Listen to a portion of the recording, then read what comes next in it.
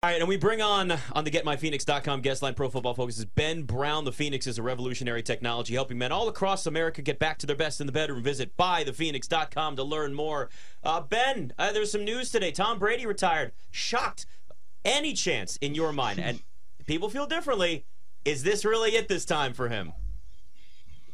Yeah, I mean, I think last year at this time, I was kind of bought into the fact that he was going to be done and retired, and then he came back. You know, a lot of things happened. It kind of, I would say, leaves a weird taste in everyone's mouth if like he kind of came back for that performance last season. So I would not be surprised whatsoever if he decides to run it back one more season in a better situation than what Tampa Bay could potentially provide to him. So I know he said it was official, but I'm not officially writing him off, I would say, until I actually see it week one of the NFL season. So I think we might see another Tom Brady come back here one more time. Yes. What about the other old guy, Aaron Rodgers? It looks like he might actually be done in Green Bay, but if I'm Aaron Rodgers, I want to stay in the NFC. I do not want to go to the AFC, but that's most likely where he'll end up. The Jets. Looks like the Dolphins are committed to Tua again this year. Where do you think he ends up? Where do you think he's playing week one of next season? And also, like, what is Aaron Rodgers in the AFC? You know, I feel like he has to have a really good situation because you look at Mahomes and Herbert and how those teams are going to continue to improve, like the Bengals. I don't know if Aaron Rodgers is worth 12 wins anymore. Right. Yeah, I definitely agree with you. I do think like there is kind of an interesting balancing act, right? Like obviously he does want to stay in the NFC, but there's no real teams I would say that are kind of set up to maximize a veteran talent like Aaron Rodgers coming out of the NFC and can kind of provide the rest of the, supporting cast around him that he needs. So I think from like a team perspective, like you said, the New York Jets make too much sense. They obviously have a ton of young talent, both on the offensive and defensive side of the football, young wide receivers as well. So I think a veteran quarterback, since they've already kind of failed in the rookie quarterback situation, very much makes a lot of sense. And I think out of all the guys out there, like Aaron Rodgers can probably be the guy that can at least get them a little bit over the hump. I'm not saying he's going to compete with, the Patrick Mahomes and Justin Herberts, but, there is a viable path to them securing a wild card berth with Aaron Rodgers in the fold. But unfortunately, kind of like you said, like his upside, the team's upside, very much capped in the AFC. So if he wanted to land in the NFC, there's just not a ton of takers. I do think Carolina is going to be better than expected, and very much has like the division in place to potentially be able to get a veteran quarterback on that roster and very much probably be contenders, relatively quickly in the NFC. So that would be the one landing spot that I think makes sense. But right now, there's just too much smoke, I would say, for him not to end up with the Jets, given kind of what we know in the direction that they've held onto, I would say, this offseason. Yeah, let's stick in that division because they all now, Tampa, Carolina, Atlanta, and the Saints obviously have quarterback issues. Like, what are they going to do, Ben? What are are we going to see a real quarterback on any of these teams come September? No, probably not, to be honest with you. And I think we're going to see, more of the same, at least as far as the NFC South being really bad. Defensive struggle every single week, but it's going to be like a really poor team that ends up getting out of there. So I do think, like, kind of going back to it, like, the Saints kind of, in some ways have a few young playmakers on the offensive side of the football, but probably, don't really have the quarterback situation figured out. I also think their defense, specifically in their secondary, kind of exceeded expectations this year. So I think buying into them, kind of returning to form once again, is a little bit overstated. So I think you have to go back to it. Like Carolina, obviously the job that Steve Wilkes did in the latter half of the season was very impressive, but it very much also kind of sets up as a roster that is kind of heading in the right direction and does have some young talent, along the cornerback position. DJ Moore is still a guy I think that can definitely win at the wide receiver level. So if they do kind of, get that answer at quarterback, they very much, I would say, should probably be favorites to win the NFC South, heading into week one. Talking to Ben Brown, BetMGM tonight. Yeah, it's crazy to look at that division and just go like, who in the world is going to actually be a team that you? Maybe it's another 8-win season for the division winner next year, but the NFL is crazy when you look at the quarterback carousel that has the potential to happen right now. It could be similar to what we had last year, and of course, last year one of the big moves was Russell Wilson going to Denver. Now you got Sean Payton in there, and we hope. I like just for NFL fans, like you hope it makes them better because I'd rather see more good quarterback play than bad. It was funny watching the Broncos for a little while, and then it got to the point where it was so embarrassing. You're like, they don't look like a professional team. Right. I mean, one, your thoughts on the Sean Payton hire there, and two, how much more credibility do the Broncos have, and maybe just more optimism now with Sean Payton there, given what we saw last year in that offense?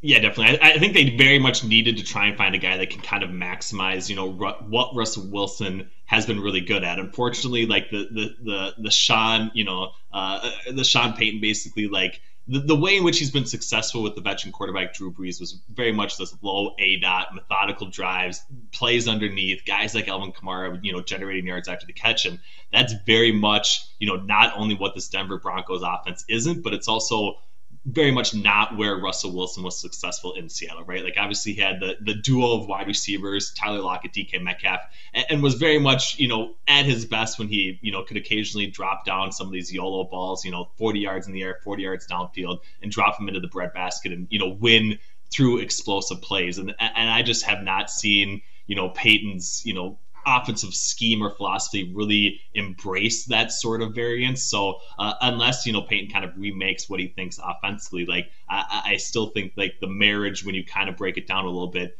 doesn't add up to, I would say, the Broncos really getting or going in the right direction. So I still think there's probably reason for concerns. In Denver, I also think, the wide receiver unit, specifically guys like Jerry Jeudy, were kind of expected to take a step forward and very much probably haven't done that so far. So even hoping that they can arrive at some sort of combination similar to Tyler Lockett and DK Metcalf is a pretty strong and tall order. So I think they're going to have to rely on defense and, in some ways rushing the football. And I think that's going to leave them, very much, I would say probably on the outside looking in of a really strong division and a really strong conference. So to me, even with Peyton in the fold, it's really hard, I would say, to see them actually be legitimate contenders to potentially even get through, even anywhere close to, I would say, the Super Bowl from the AFC right now. Ben, I'm unfortunately a Dallas Cowboy fan, and I've lived through some shaky offensive coordinators, Scott Linehan being one, and so Kellen Moore was a breath of fresh air when he came in, and I think he kind of wore out his welcome. I'm very curious your perspective on how you see that fit going with him being the OC of the Chargers.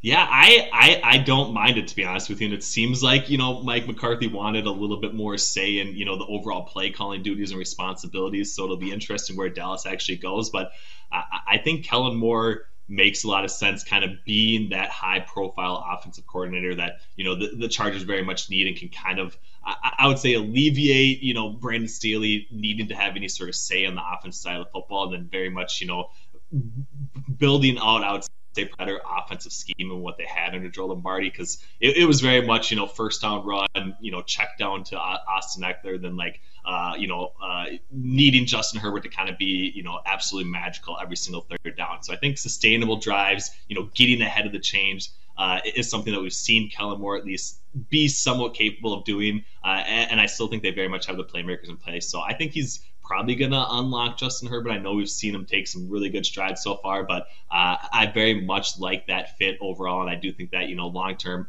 this is a hire that we're going to look back on and think it made a ton of sense and very much changed, I would say, the trajectory of the AFC. Ben, as a Packer fan, I'm trying to tell her, be careful what you wish for, because Mike McCarthy taking a bigger role in the play calling. I didn't want that. I wanted Kellen Moore to go and then someone else to come in, not no one else to come in. Thing. Looking at the Super Bowl, I know we have plenty of time to kind of overreact to everything and look at this game, but we've seen some line movement right now. The Chiefs, 1.5-point dogs. The Eagles, 1.5-point favorites. The total actually went up from 49.5 to 50.5, which was a little surprising. Anything that you like early in this game? Yeah, I was kind of on the under early on. I feel like the initial line movement probably is, causing me to be a little bit hesitant of that. Yeah. But I still very much, given the uncertainty of the Chiefs' pass catching situation, outside of Travis Kelce, I am very much kind of targeting some unders from their perspective if we do end up getting some of those lines. But I'm leaning under. The last three Super Bowls have basically all gone under, not really getting all that close. So I think there very much is kind of like this feeling out phase on the scripted play set, and both offenses have been pretty good from a scripted play set, but also the defenses, I would say, have been much better than expected, with the Eagles having the second best coverage unit from an EPA per scripted pass play perspective. So I think we see chop to start. I think if you're looking at 24 and a half point first half, that's very much a spot liked on, and very much I think probably makes the most sense as opposed to hitting anything on the full game total. But The props, leaning on the under in this matchup, I am probably not a huge fan of too many anytime touchdown scorers, but I do think a guy like Kenneth Gainwell, his usage, although it has been in a lot of blowout settings, has very much kind of taken off in the playoffs. And I think if he is involved, even at that 40 to 50% snap share, which he has been getting, he for kind of a long shot bet to get an anytime touchdown is probably one of my favorite early week Super Bowl props you can bet right now. Yeah, Ben, I learned last week, although I've learned it before, but it was nothing worse than watching Brock Purdy get hurt and completely change the entire game script of everything between the 49ers and Eagles, to the point where obviously the 49ers literally, physically could not throw the football, so the Eagles just say, all right, we'll run the whole time because, the anytime touchdowns that I had for a couple of receivers on the Eagles. So it just basically destroyed everything that we thought that was going to happen in that game. Patrick Mahomes looked good, but not 100%. We saw some gimping every once in a while. There's still a little concern about Jalen Hurts' shoulder. You didn't see as much from him, but they're still running him. They're still running him on short yardage plays, which I kind of get the goal line because he's just squats 600 pounds and nobody can stop him. But going into this game, both quarterbacks, there are some at least question marks around their health. Do you have any concern? Is there maybe one quarterback you have a little more concern than the other? And in turn, does that make you shy away from any sort of props on the market?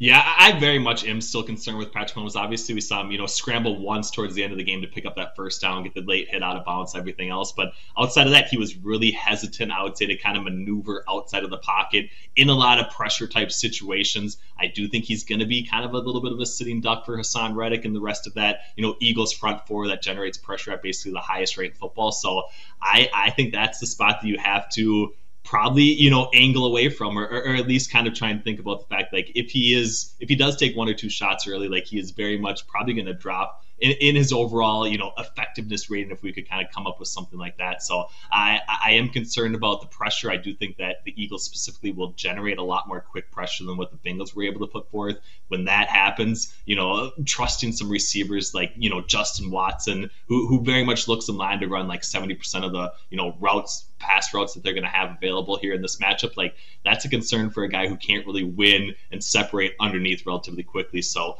outside of guys like Travis Kelce and outside of guys like Isaiah Pacheco and maybe Jerick McKinnon, like, there's not a lot there to love from a passing perspective for the Kansas City Chiefs. And if they can't, move the ball effectively passing the football, this could turn into a long one for them. So I do like the Eagles right now. I know the spread's moved a little bit against them relatively recently after very much opening and then kind of moving in their direction. But, outside of that, I think, fading some of the Patrick Mahomes passing yards. I know it's never going to be a comfortable feeling, but I just think, specifically this matchup is going to be really difficult for them to, I would say, have a ton of extended drives where they do have a lot of success. So I think Chiefs under, Patrick Mahomes under, very much leads towards the Eagles probably being the correct side to bet in this matchup. Yeah, really quick, about 45 seconds. Do you think that there's value on an Eagles alternate spread, like if this thing gets ugly based on what you just broke down?